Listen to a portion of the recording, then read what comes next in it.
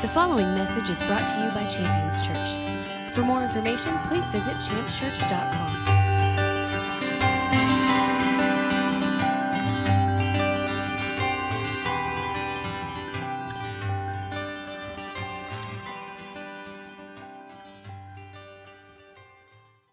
Ready to get into the Word this morning, and as we prepare to get into the Word, I want to give you a few things to look forward to. These are things that mainly stand out to me, but most of the time I think they're intriguing enough to kind of pique interest. And if you haven't figured out, the formula that I like to use, it's kind of one in the beginning, one in the middle, and one in the end. Because if you're like me, no matter how interesting something is, it can lose your interest real quick if it's just not keeping you engaged. So these are things that I want to throw out there to keep you engaged in order to keep our interest in this together, because I really believe that when we get into the Word, that good things happen. The Scripture promises that the Word of God is the power of God to save for all who believe, and that's us. So here's a few things we're going to find. One, we're going to find, what we need to do and what that thing does. That's kind of a weird way to say it, but there's something we need to do, and it produces a result. And we're going to find out what that is. We'll open up with that, and that'll lay the foundation for us moving through the rest of the message. Another thing that we're going to find is what's needed for a life without disturbance. It's a weird word, right? Disturbance. In fact, if somebody uses the word disturb, I think, I really don't use that word very much, right? But as I was thinking about it, because it's listed in the Scripture, it's translated, and it's translated rightly, I'm thinking, well, how does that word fit my vocabulary so that I can understand really what it means? Well, when I think of disturb, I think of do not disturb, right? You travel somewhere and you go to a hotel and you want to rest, you don't want to be bothered, you put a sign on the door that says, do not disturb, right? I want to live a rested life. I need it. I desperately need it. And if you don't get rest, you're in trouble, right? So if I have a promise in the Scripture to live a life without disturbance, if I can put a do not disturb sign on my life, I'll take that. And I think it's important to see what's needed to live a life without disturbance. And then another thing that we're going to find is what's needed to see it, and I wrote it in quotations, work out. Now, I am notorious for dealing with challenges with that mentality. It's not always healthy. In fact, I'm married. My wife loves to have details. She wants to have a plan. She'll come and say, hey, this is what we're dealing with. And most of the time my response will be, it'll work out, right? Well, we do need to have plans. We do need to have a method put in place to see it work out. But we also need to have that mentality that believes and trusts that things are going to work out and work out in our benefit. And we're going to find out what's needed in order to see that come to pass. So I want to get right in. We're going to get right in here at the first promise that we were going to find, what we need to do and then what that thing actually does. If you have your Bibles, you can turn to 1 John chapter 3. We're going to look at verse 23. 1 John chapter 3, verse 23. Now, the reason for this passage of Scripture and the reason for this message is because I think this is a necessity for a congregation. And as this congregation grows and as it thrives, as there's life and interaction and fellowship that takes place among the congregation here, there are some things that I want to make sure we do on purpose. I think that you can stumble on success, and that's a wonderful thing. I also believe that you can intentionally do the things that the Scripture instructs, and you can produce that success. And I would like to be successful on purpose. So as we grow together as a congregation, this passage of Scripture reveals something that's going to be absolutely necessary. And we'll find out why as well. 1 John chapter 3, verse 23. It reads like this. This is God's commandment, that we believe in the name of His Son, Jesus Christ, and love one another just as He commanded us. I want to read it again, and I want to make a couple of comments on it. This is God's commandment. That's talking God the Father, that we believe in His Son, Jesus, the name of His Son, Jesus Christ, and that we love one another just as He commanded us. So when I read this passage of Scripture, I'm confronted with a couple of options. I can translate this and interpret it as two commandments, right? Or I can look at it and I can see one commandment with an effect. And I believe that it's one commandment with a really wonderful and powerful effect connected to it. Because it doesn't say, these are His commandments. It says, this is His commandment. that we believe in the name of his Son, Jesus Christ. And then I believe what's being stated after that is the result, what life looks like when we believe in the name of his Son, Jesus Christ. This is his commandment, that you believe in the name of his Son, Jesus Christ, and love one another just as he commanded. I mean, I believe that as the congregation grows and thrives and is united together and sees the things of the Spirit flow between and an interaction and reaching out into the community, love is at the very foundation of that. It's absolutely necessary. I mean, we're called to love one another. Based on this passage of Scripture, what I see is necessary for that love to exist is going to require believing in Jesus. Now, this also produces a bit of a confrontation in my mind, because I have to understand what it would mean to believe in Jesus in order to get that resulting promise of love and fellowship and community. And there's a lot of challenges to believing in Jesus when you actually realize what it means. I mean, if you turn it to the dictionary and you look up the word believe, here's what you're going to get. To accept something as true, genuine, or real, right? Basically, that means just acknowledging existence. But there's something much deeper in the Scripture. In fact, anytime you see the word believe in your New Testament, I think it's a little bit of a weak translation. Now, this is just me giving you my opinion, but you have to realize that the Scripture has been translated from one language to another. Some things can be lost in translation. The literal definition or the literal translation for the word that we translate believe means to put trust in. And that's a whole nother thing, right? Acknowledging that Jesus exists is one thing. Actually trusting that he is who he says he is, he'll do what he says he'll do, that the gospel is true and it applies to my life, that's a whole nother thing. History will tell you Jesus exists. It's undeniable. I remember being in middle school and having a class that we referred to then as social studies. It was really kind of a history light. And even in my secular, state-ordained textbook, the life of Jesus Christ was acknowledged because it's historically undeniable. The most documented life ever in existence on the face of the earth. That positions everyone to believe that he existed, but that doesn't mean everyone trusts him. And when I take on the mentality of trusting Jesus, all of a sudden now it changes things. It would equip me then to have that result of community thriving and growing. Because if I trust Jesus and then the result is that I'm able to love the people that are around me, what that means is I'm trusting that Jesus is the one that has ordained these relationships. He's the one that called you and you and you and you and you and you and you and you and you to all be here right now at the same time. And I can trust that there's purpose behind that. That it's not a place where there needs to be a defensiveness or a wall going up, but rather it's a place where there needs to be an understanding that God's doing something, and I am supposed to have fellowship with you and you and you and you and you and you and you. I'm not going to point at everybody, but I don't want to leave anybody out. You get the point, right? There's a need in our lives to trust in Jesus so that we can have the result of loving one another, and that result be enjoyed and celebrated by the entire body. And there's a reason why that trusting in Jesus results in this wonderful community. Because trusting in Jesus opens the door for the things that we actually need. Like, here's one of the benefits of trusting in Jesus, okay?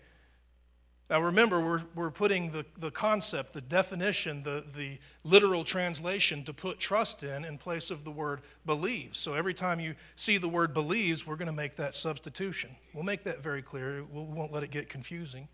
But here's a benefit of believing, or a benefit of putting your trust in Jesus. One is life. Not just breath and a heartbeat, right? But we're talking about that abundant life that we're called to walk in, where the things that we're bringing into existence in our fellowship with one another are life-giving. They're not destructive and they're not resulting in the tearing down of one another, but rather they're affirming, and they're the constructive things that bring about what the Bible calls edification. It means just making things better, not worse. That kind of life. Here's a passage of Scripture that if you've ever watched a sporting event, you've probably seen this passage of Scripture held up in the end zone, right? John 3:16. I'm going to read 15 and 16, or at least part of 15 and 16. Whoever believes or whoever puts trust in him will have eternal life. For God so loved the world that he gave his only begotten Son, so that whoever believes or whoever would put their trust in him would not perish but have life eternal.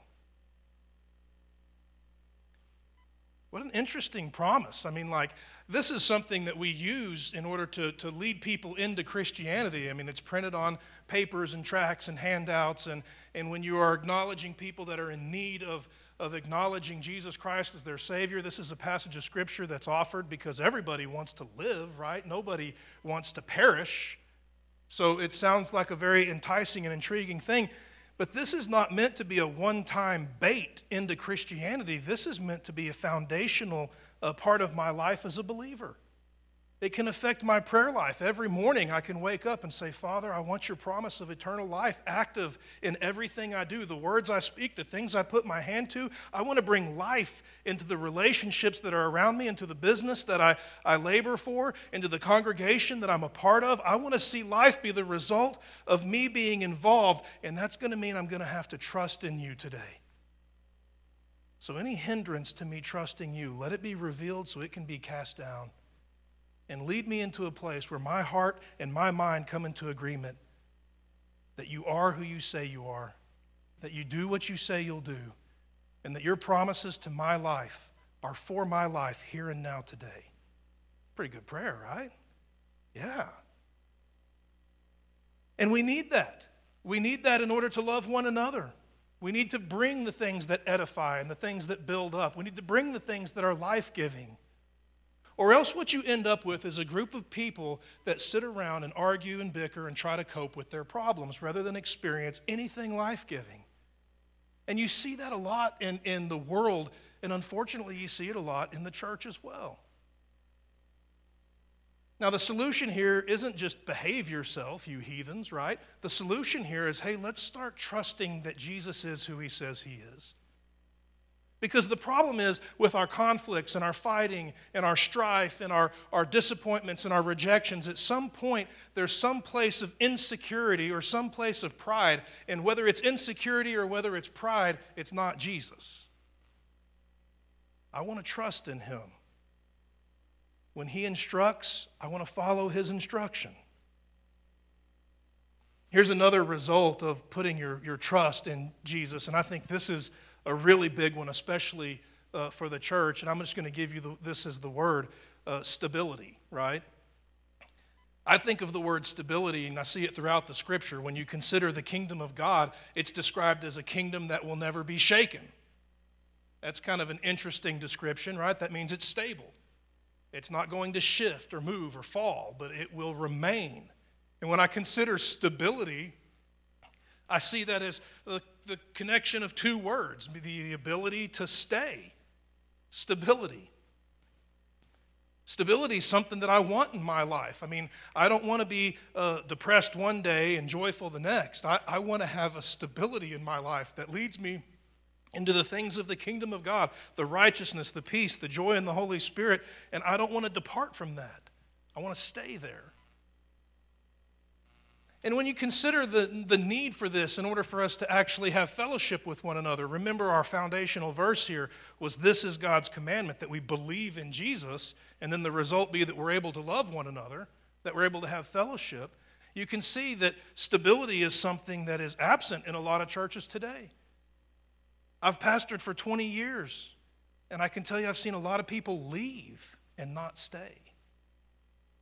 Something happens, some offense, some frustration, some disappointment, some point of resentment or rejection, or some mild point of disagreement. And I got news for you, we're not always going to agree. Everyone in this room is so different and so diverse in your life experience and in your expectations and in your upbringing and your history. We all have differing views, opinions, and thoughts on so many matters. But that's not what unifies us. What unifies us is the one common element of the blood of Jesus. That's what unifies us. That we are bound together by one Spirit.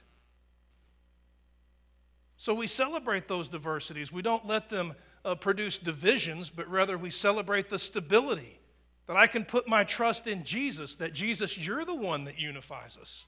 Not that we all come together and agree academically on something, but that we know that your love and your affection for our life has made a way for us to be unified under one common atonement.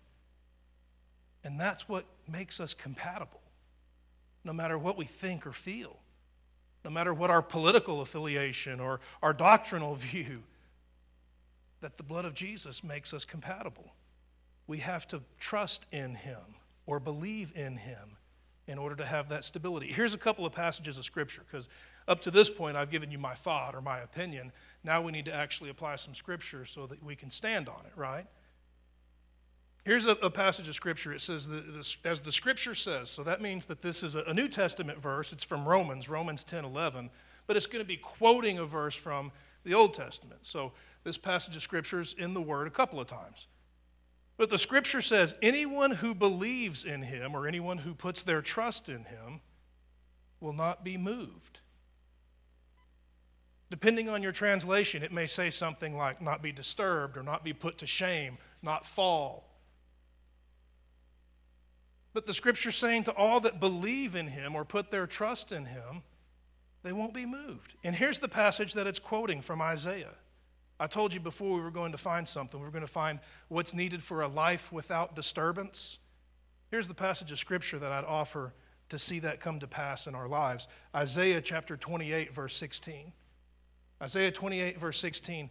It's God speaking prophetically, and he says, therefore, this is what the Lord says. This is through the mouth of the prophet. Behold, I'm laying in Zion a stone, a tested stone, a costly cornerstone, to be the foundation that will firmly be placed. And the one that believes in this stone will not be disturbed.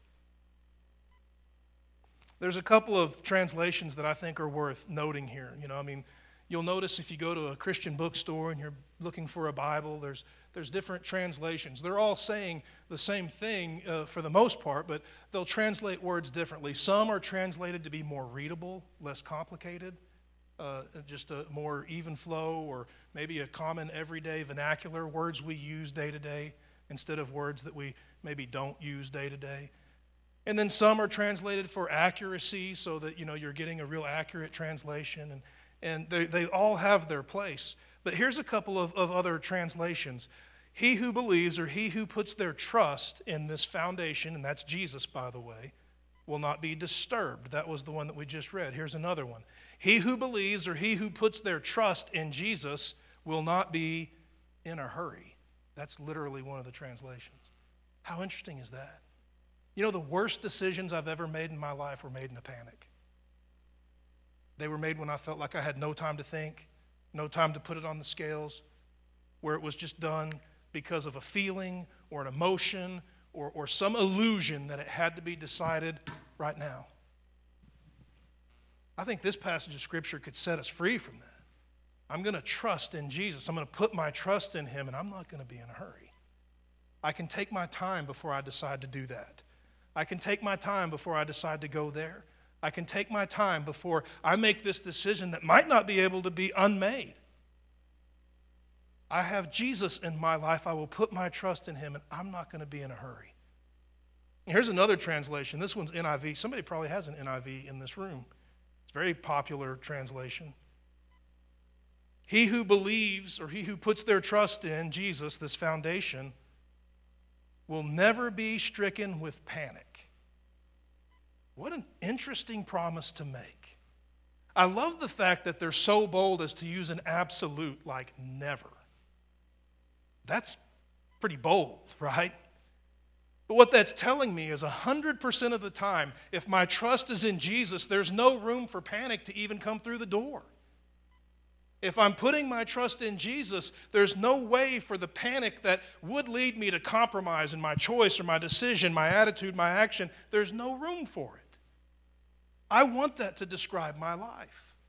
I want my mind to be filled with thoughts of trusting in him. I want my heart to be founded upon who he is, what he's promised to do, and that he's faithful to bring all those things into existence. And I want it to shut the door to panic. And you know what? If you shut the door to panic, you shut the door to anxiety, you shut the door to fear, you shut the door to doubt, you shut the door to some real nasty fiends that would love to see your decisions and your choices compromised. And you could sit and preach messages that would be against things like doubt, and against things like fear, and against things like worry, and against things like panic. But I think we all know who our enemies are. I don't think anyone here thinks that panic's a good thing or that fear is a good thing or anxiety is a good thing. But what we actually need to discuss is what it means to trust Jesus. It's more than just a cadence. It's more than just a motto. It's more than a bumper sticker or a t-shirt. I believe in Jesus. So does the devil. But I want my life to be defined as one who trusts him, makes choices and decisions based on his counsel, not based on situation or circumstance or things that can be seen. I trust that he sees way beyond what I can see. And he's not influenced by temporary emotions or feelings of hurt. I want to trust him. And when we begin to function like that, obviously that not being disturbed opens up the door for us to have true fellowship with one another. Where all of a sudden the little offenses that once upon a time used to introduce disturbance and panic and bad choices and decision making and then ultimately separation, we get over those things because we realize how small, minuscule, and ridiculous they are and how awesome, great, and powerful putting our trust in the one common source of atonement, putting our trust in Jesus, unites us. We had our men's meeting on Saturday. It was a great meeting, and a couple of comments were made. I mean, this congregation has never been this small before. It was, there was a time when most of the seats were filled up, things like that. And I would ask myself, why have some people left and why have some people come? I mean, what's you pray about that. And I told the guys in there that I've pastored for 20 years and I've seen people leave churches before, and honestly, it always hurts. And I hope it always does. I think if you begin to get cynical toward that, where it doesn't bother you anymore, then something's really wrong, right? But then here's the point. This was what was said. I said, what's really strange to me is I'll run into people in the community, just out and about, maybe at a local store or supermarket or out on a job site somewhere, and you'll run into somebody that used to have fellowship here, but then through some reason where there was instability, their ability to stay was compromised, they left. And I told the guys, it's really strange to me because there's something that they all seem to say. Now, I'm not going to say 100% of the time, but I think I could stand before you and say like 90%, like 9 out of 10. All say the same thing. Man, we sure miss champions. And of course, I'm thinking, well, we're still there. You didn't have to leave. You could have stayed. There's really nothing worth breaking fellowship over. We can overcome any of that because of our commonality in Jesus. But somehow stability was compromised, and therefore our ability to unite together and function in that love for one another that God's called us to has been paused. And I say paused on purpose because I have high hopes for some of those things to be restored. But our goal now is to trust in Jesus. Put all of our trust in Jesus.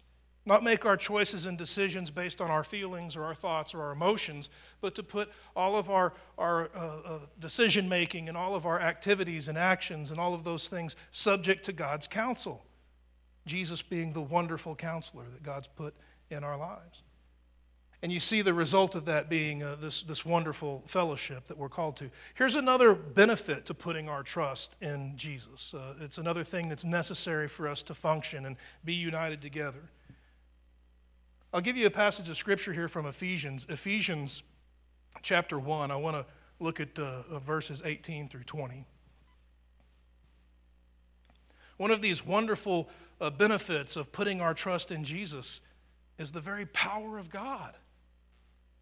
The power of God, not just upon our lives as some kind of symbol that we're real Christians, but rather the power of God that's meant to flow through us.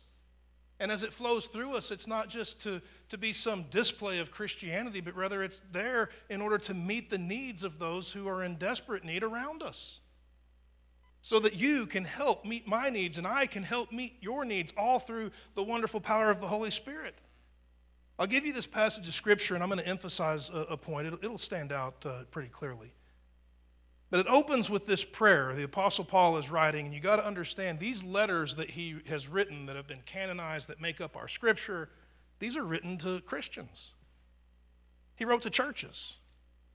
It's real easy for us to see some of the things that he's read and think, well, that doesn't apply to me because I'm a Christian now, right? This wasn't his letter to evangelize a bunch of wicked, heathenistic people. These were his letters to help edify, build up, and equip people who had already called upon the name of Jesus, already come to know the power of the Holy Spirit. And here's what he says. He says, I pray that the eyes of your heart would be opened up, that they would be enlightened, in order that you may know the hope to which he's called you, the riches of his glorious inheritance that are upon the holy saints, and his incomparably great power that is for us who believe. I'm going to come back to that. It goes on to describe that power. That power is the same mighty strength that was exerted and raised Christ Jesus from the dead and seated him at the right hand of God in heavenly places.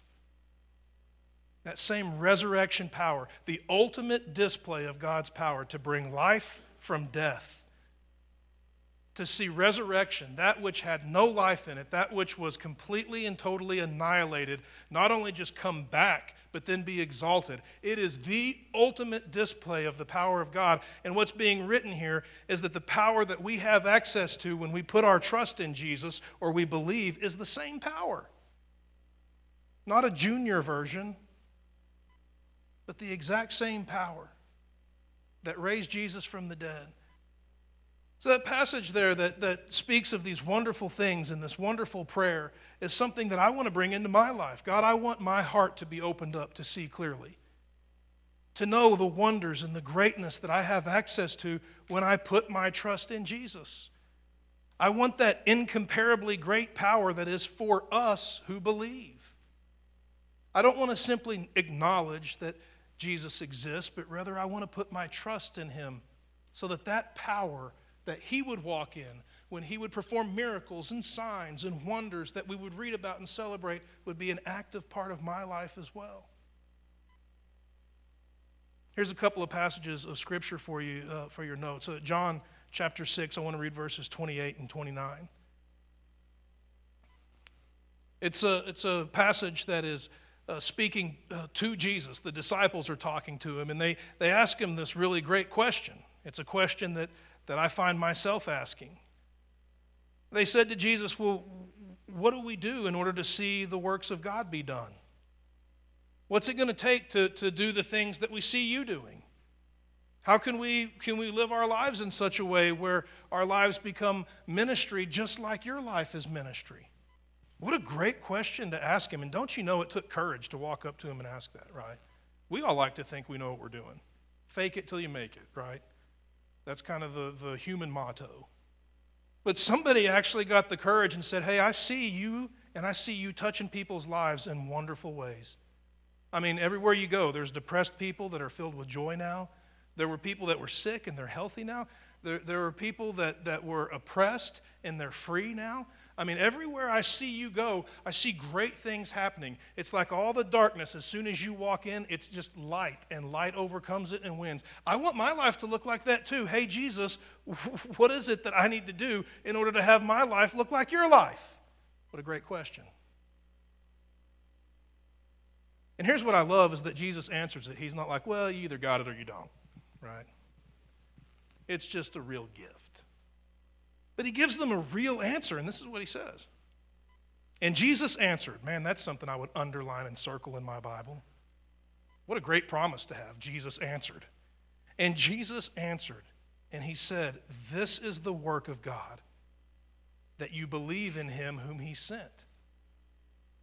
This is the work of God, that you believe in Jesus. This is the work of God, that you put your trust in Jesus. Man, I grew up in charismatic circles, and that was churches that believed in the power of God. And so, you know, I would pray for things like, oh God, I want to prophesy. I want to lay my hands on the sick. Oh God, I want to do this and I want to do that. Those are all great prayers to pray, by the way. Wonderful prayers to pray. Don't ever stop praying those. But when I read this passage of Scripture, I think, oh God, I want to put my trust in Jesus. And then the result will be prophesying and laying my hands on the sick. And the result will be all these wonderful things. I want to seek the giver, not the gift. And I trust that the gift will come. This is the work of God, that you believe in Jesus, that you put your trust in him. These are passages of Scripture that are really great for, putting the pieces together and connecting the dots with the Scripture. But I'm telling you, these are really wonderful to take into your time of prayer. I want to ask that same question. What do I need to do in order to do the things that are pleasing to you? I can see your answer in the Scripture that I need to put my trust in Jesus. Teach me how to do that. Let my mind be renewed to filter the thoughts through who Jesus is and all of his words and all of his promises, so that I'm not led by the voice of this world, a voice of fear and anxiety and doubt, but I want to be led by the voice of truth, the voice of righteousness, the voice of peace and joy. I want to be led by the voice that is my King Jesus. Here's another passage of Scripture, John 14:12. Jesus says, "Truly, truly, I say to you, he who believes in me," or he who puts his trust in me, "the works that I do, he'll do also. And even greater works than these he'll do, because I go to the Father." I mean, he's going to send the Holy Spirit. I used to read this passage of Scripture and just think like, wow, how do you do something greater than what Jesus did? And I don't believe that it means greater as in like more incredible. I believe it's greater as in more numerous. Because instead of one Messiah walking around destroying the works of the devil, now there are billions that are anointed with the Holy Spirit, walking in the authority of the kingdom of God. I mean, just us in this room carry enough anointing to turn this city completely upside down. Greater in number. But truly, truly, I say to you, he who believes in me. Well, I don't want to just spend my life acknowledging that Jesus exists. I want to learn to surrender my heart to trust in him.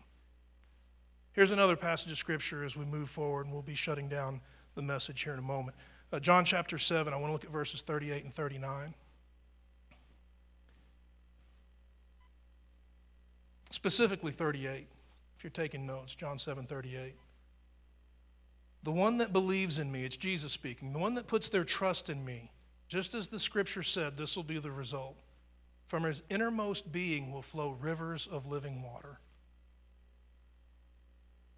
He's talking about, it goes on to express what he's talking about in verse 39. He's talking about the Holy Spirit being active in our lives.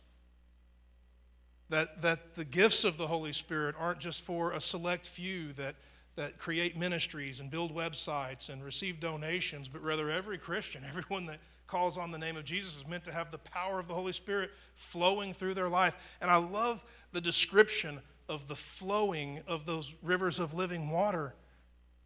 They're not being pumped. It's not a labor. It's not a laborious thing where we sit around trying, but rather it is a natural thing. I recently had a wonderful opportunity to get away for just a little bit. It's been a very difficult year with a lot of labor in my life, and I had a chance to go and get some time with my wife and my kids, and I'm very grateful for that opportunity. It was a wonderful time. And in that time, there's a place that we like to go to, and in this place, there's a river that cuts through a canyon. It's very beautiful, and a little bit of snow had fallen, and it was a beautiful image. But I find myself looking at that river flowing and just thinking about the rivers of living water that are meant to flow out of me. Watching that water flow in that river is the most natural thing. There's nothing pumping it, nothing pushing it. No one's working hard to push that water. It's taking that path. It's moving. And that's really how the Spirit of God is meant to be functioning and operating in my life. I think sometimes we've made ministry so complicated and so difficult, it's our own fault that we don't see more results. That if we can simply trust that Jesus is who he says he is and live our lives according to the things that he would say, ministry is a very natural thing. In our normal fellowship, I don't think you have to have special meetings and special venues. I think in our everyday life, we're meant to be touching people's lives in wonderful and powerful ways, all because the Spirit of God is naturally flowing out of us. And that's another one of those scriptures that I would encourage you to take into your prayer closet. I want that. I want that to describe my life. When people encounter me, I want them to be touched by something great, and I want it to be really natural. I don't want it to be weird. I want it to be really relational and natural and really effective.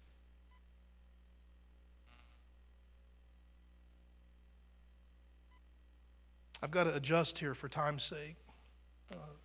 I want to cut a couple of things out, but I want to make sure we don't lose anything. So I mentioned before we were going to find what's needed to see it work out, right? As we continue to trust and believe that the situations and the circumstances that we face and that we deal with are going to work. Well, there's all kinds of passages of Scripture that are wonderful to stand on about God working all things for the good of those who love Him and are called according to His purposes, and all of these wonderful promises that do assure us that things will work out. But I don't just want to know that it's going to work out. I want to see why it's going to work out, what I can intentionally do to position myself to see those things not be resisted, but I want to cooperate with God. I want to make the choices and the decisions that work in tandem with the things that He's doing in order to see to it that the results aren't hindered or delayed. I want to close with this passage of Scripture, and it's from the Proverbs. I mentioned before we're going to find what's needed to see it work out. I'll give you this passage of Scripture from Proverbs chapter 3. It's verses 5 and 6. I remember we're talking about believing, but we're looking at it from the biblical definition, meaning to put your trust in. So with that in mind, listen to this passage of Scripture as we close. Put your trust in the Lord with all of your heart, and don't lean on your own understanding.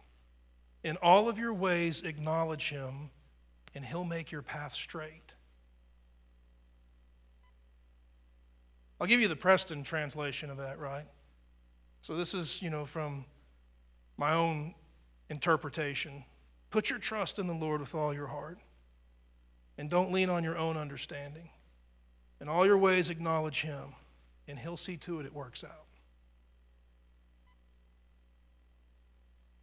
It'll work out. And this passage of Scripture is very poetic, so it's easy to hear that and be moved. You just know there's something there that's attractive, and so you like it. And most of the time when we like something like that, it becomes somewhat popular. Maybe we print it on things or make posters with it or things like that. But I want you to consider the mechanics of this, like how it works or how it functions. First is that instruction, put your trust in the Lord with all of your heart. How do you do that? Well, you don't lean on your own thoughts. Don't go off your emotions. Don't go off your hurts or your wounds or your resentments or any of your deficit, but we're going to trust in His abundance when we make this decision or when we perform this act or when we speak these words. And then it gives instruction kind of how to do that, because I think that's easier said than done. I think to tell someone, hey, you need to put your trust in Jesus and don't lean on the things that you feel or think, man, that's really great advice, but if you don't tell someone how to do that, the odds are they're not going to do very well at it. And I look at this next sentence here and I think, well, that's how you do it. In all your ways, acknowledge Him. We get so busy, we fail to acknowledge Him. We think that, we can only acknowledge Him when it's catastrophic or when it's maybe even too late. But the truth is, we can acknowledge Him all the time. He ripped that veil in two on purpose so that we could have access to Him 24/7, 365. Every single moment of our lives, we have the availability to speak with a loving Heavenly Father that has every resource of heaven at His disposal to release into our life to see great things take place. And I think you take a passage of Scripture like this, and it's real easy to desire that promise. I want to see things work out. I want to see my path straightened out. I do want to be a man that can put his trust in God and not do the things that I want to do, not respond out of vindictive anger, but rather lay those things down and speak the healing words that Jesus would instruct me to speak. I want to put my trust in Him and not my trust in me. I want to see more of Him and less of me. Does that sound familiar? Yeah. And so in order to do that, I need to acknowledge Him in all my ways. Now that's what I want to take into my prayer closet. God, will You teach me how to include You in my life? Teach me how to cut out distractions. Show me the things that I can do to interact with You more. so that our interaction isn't ceremonial and religious tradition, but rather you are living and active in my life, speaking to me speaking to you, and I have your counsel leading me and guiding me so that I can be protected from doing the things that I would do on my own. Because I like the way you do it better than the way I do it. Much better result. I want to ask you to stand with me. I want to pray over us this morning.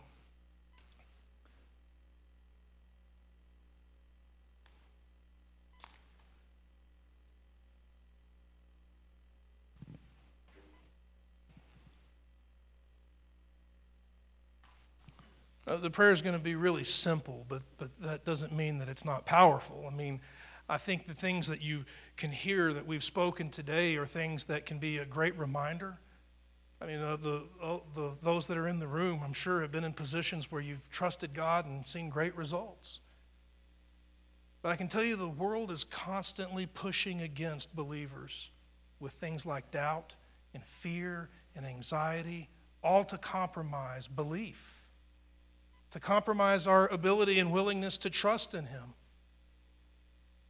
And that pressure, that outside pressure, can just begin to erode the things that were once strong, the things that were once seemingly bulletproof and effective in every which way imaginable. All of a sudden, they can begin to weaken and erode because of that constant outside pressure. It's one of the reasons why we need to stay refreshed and stay in the Word and keep these things kindled. I want to keep this message more fresh in my life than the message of anxiety that the world is throwing at me every day. And that's a discipline that we can agree to and say, yes, I want to be reminded of that. But I also believe that we can encourage one another, be there for each other, and help each other to believe and help each other to put trust in. By sharing our testimony. Man, what a great thing to share an encouraging story where you realize, wow, you were set free from that. That means there's hope for me too. Or to come together and just encourage someone not to give up. Hey, I know it's been hard right now, but I can tell you, we're not going to stop trusting in Jesus through this whole thing. Because all of this stuff will pass away. And if we can put our trust in Jesus, we'll be left standing in the end.